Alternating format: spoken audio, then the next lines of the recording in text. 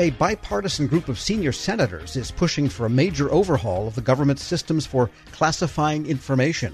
The new legislation aims to curtail what they say is an overclassification problem and make records easier to declassify. The bill includes a new 25-year time limit on classification, and agencies who classify too many records could face financial penalties. We get details from Federal News Network's Jared Serbu. Senators Mark Warner, John Cornyn, Ron Wyden, and Jerry Moran introduced two separate pieces of legislation yesterday that they say would make long overdue changes to the classification system. It's meant to clamp down on overclassification, create more centralized governance over federal agencies' classification procedures, and also shore up agencies' insider threat programs. Warner is chairman of the Senate Intelligence Committee. We've got a Byzantine, bizarre, bureaucratic system that has not kept up with the times, has not moved at all to digitalization. So consequently, we continue to vastly overclassify huge amounts of information, while at the same time not fully protecting our nation's most important secrets. We, matter of fact, so overclassify that our military has said that that level of overclassification leads to a hindrance of working smoothly with our allies around the world. And because we've got so many records that are viewed as classified, with that much overclassification, that has also led to a simultaneous effort to actually require more people to get clearances. Truth is, we're now over 4 million people in America with security clearances. And that combination of overclassification and then too many people having clearances has led us to this problem. The first bill, the Classification Reform Act, is meant to raise the bar on what information can be classified in the first place. Agencies would need to explicitly determine that the risk to national security outweighs the public's right to know about government activities before they classify information. It would also make the Director of National Intelligence the government's executive agent for both classification and declassification. Backers argue that right now there's no single authority in charge of the overall system, leaving agencies to set their own rules and often classify mundane documents by default. And to reduce the chances of that happening, the bill also creates what its sponsors call a tax on agencies who classify too much. Each agency would pay into a working capital fund to pay for programs to declassify existing documents, but the agencies who classify the most new records each year would also pay the most. Wyden says one goal of the new fund is to modernize the technologies agencies use for declassification. Even after these records no longer meet the requirements for classification, they just keep piling up and never see the light of day. Sometimes the agencies can't find the records. Sometimes they are hampered by the fact that the systems don't talk to each other. The result is, in 2023, documents actually have to be printed out and walked around town to get everybody's sign-off before they're declassified. So we're not even in the right century with respect to technology on these kind of crucial issues. The four of us believe this is a fixable problem. You got to invest, obviously, in technological modernization, and having somebody in this whole labyrinth of agencies has to make sure these changes get made across the federal government. There's a technology modernization aspect to the second bill, too. The Sensible Classification Act would order agencies to converge on a single federated and integrated IT solution to handle classification and declassification decisions. Agencies would also have to furnish studies on how many of their positions require security clearances and justify those numbers. Cornyn says the idea is to reduce the amount of information the government produces with classified markings and reserved secret and top secret labels for information that really does need to be protected. Theoretically, if that's the case, fewer people will actually need clearances that give them access to genuine secrets that they have no need to know. Our democracy, our ability to govern ourselves, depends on the public getting access to information about what our government is doing and what government officials are doing. And unfortunately, the all too human instinct to classify information which could potentially be embarrassing or jeopardizing to one's advancement in their career is just, like I said, a natural human instinct. And 4 million people potentially have a right to get access to something. To me, it seems like it's hardly a secret.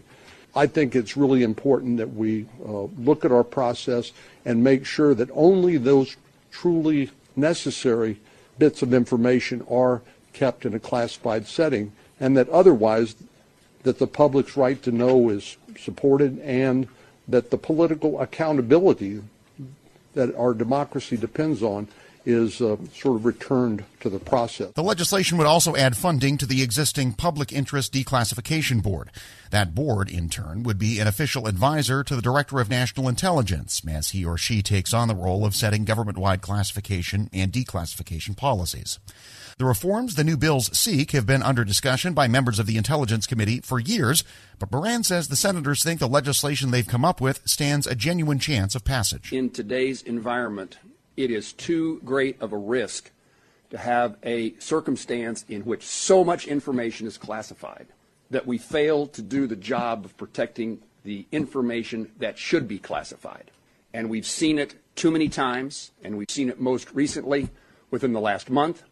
And in this current circumstance, I don't think the four of us are here in any way that we are suggesting we have a messaging bill, and that our goal was to get press from you this morning so we could show our constituents that we're doing something. This is a piece of legislation that can become law and is desperately needed. Jared Serbu, Federal News Radio, part of the Federal News Network. Check out Jared's story at federalnewsnetwork.com. Hello, and welcome to the Lessons in Leadership podcast. I'm your host, Shane Canfield, CEO of WEPA. Today I'm thrilled to be joined by Dr. David Wilson, president of Morgan State University. David has had a fascinating career and has garnered a long record of accomplishments from more than 30 years of experience in higher education administration. Came to Morgan State in 2010 from the University of Wisconsin, where he was chancellor of both the University of Wisconsin Colleges and the University of Wisconsin Extension. Before that, he held numerous other administrative posts in academia, including vice president for the University of Outreach, associate provost at Auburn University, and associate provost of Rutgers.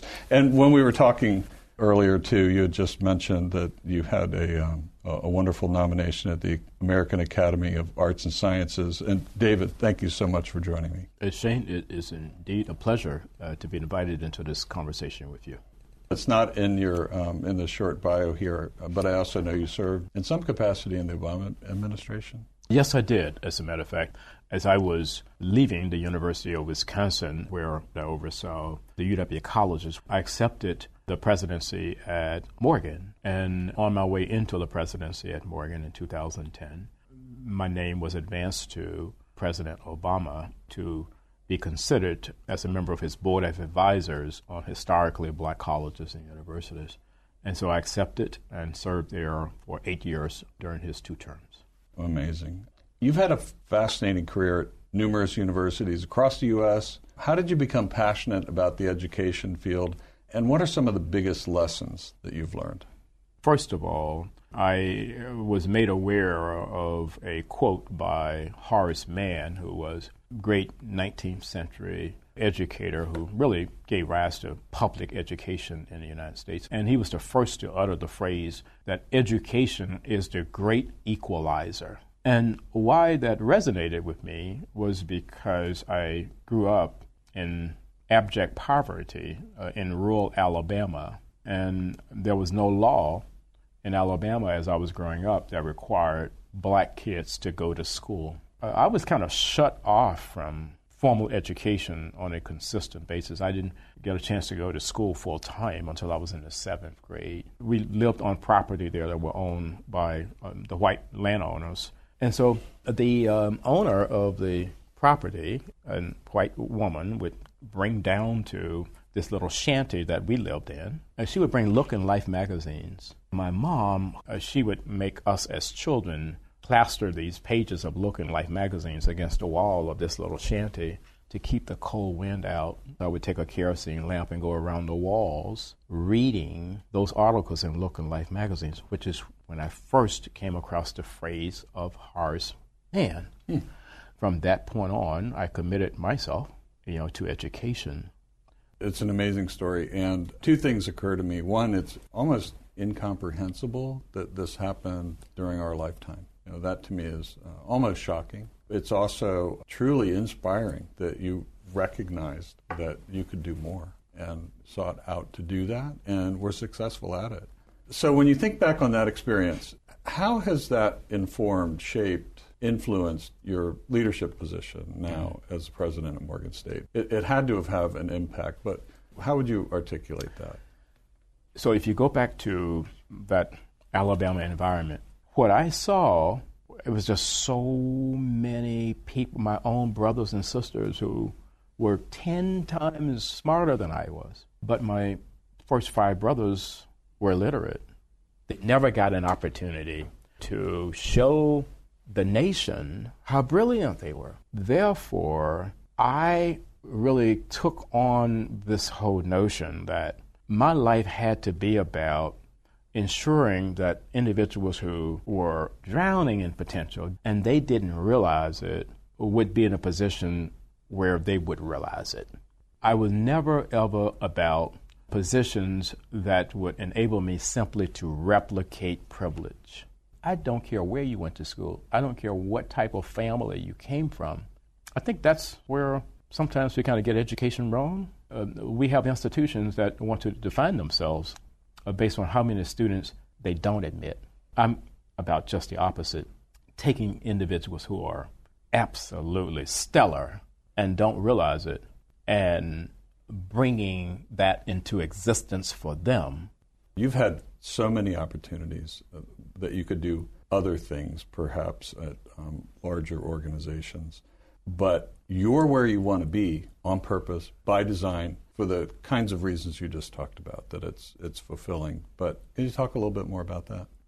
There have been so many so-called top 50 institutions in the United States that have come aggressively after me. And, I flirted with a couple of them, and I went home to Alabama because these two were very serious. And my family is brutally honest with me, and they keep me grounded. So I flew down and began to talk with them about these institutions that were coming after me. I was thinking they would be impressed. And when I finished, my youngest sister said to me, "Now, are you finished? Clearly, we are not understanding why you would even consider leaving Morgan." It just reassured me that I'm living my purpose at Morgan. And it is joyful to be at a place where you want to be versus being at a place where others think you should be.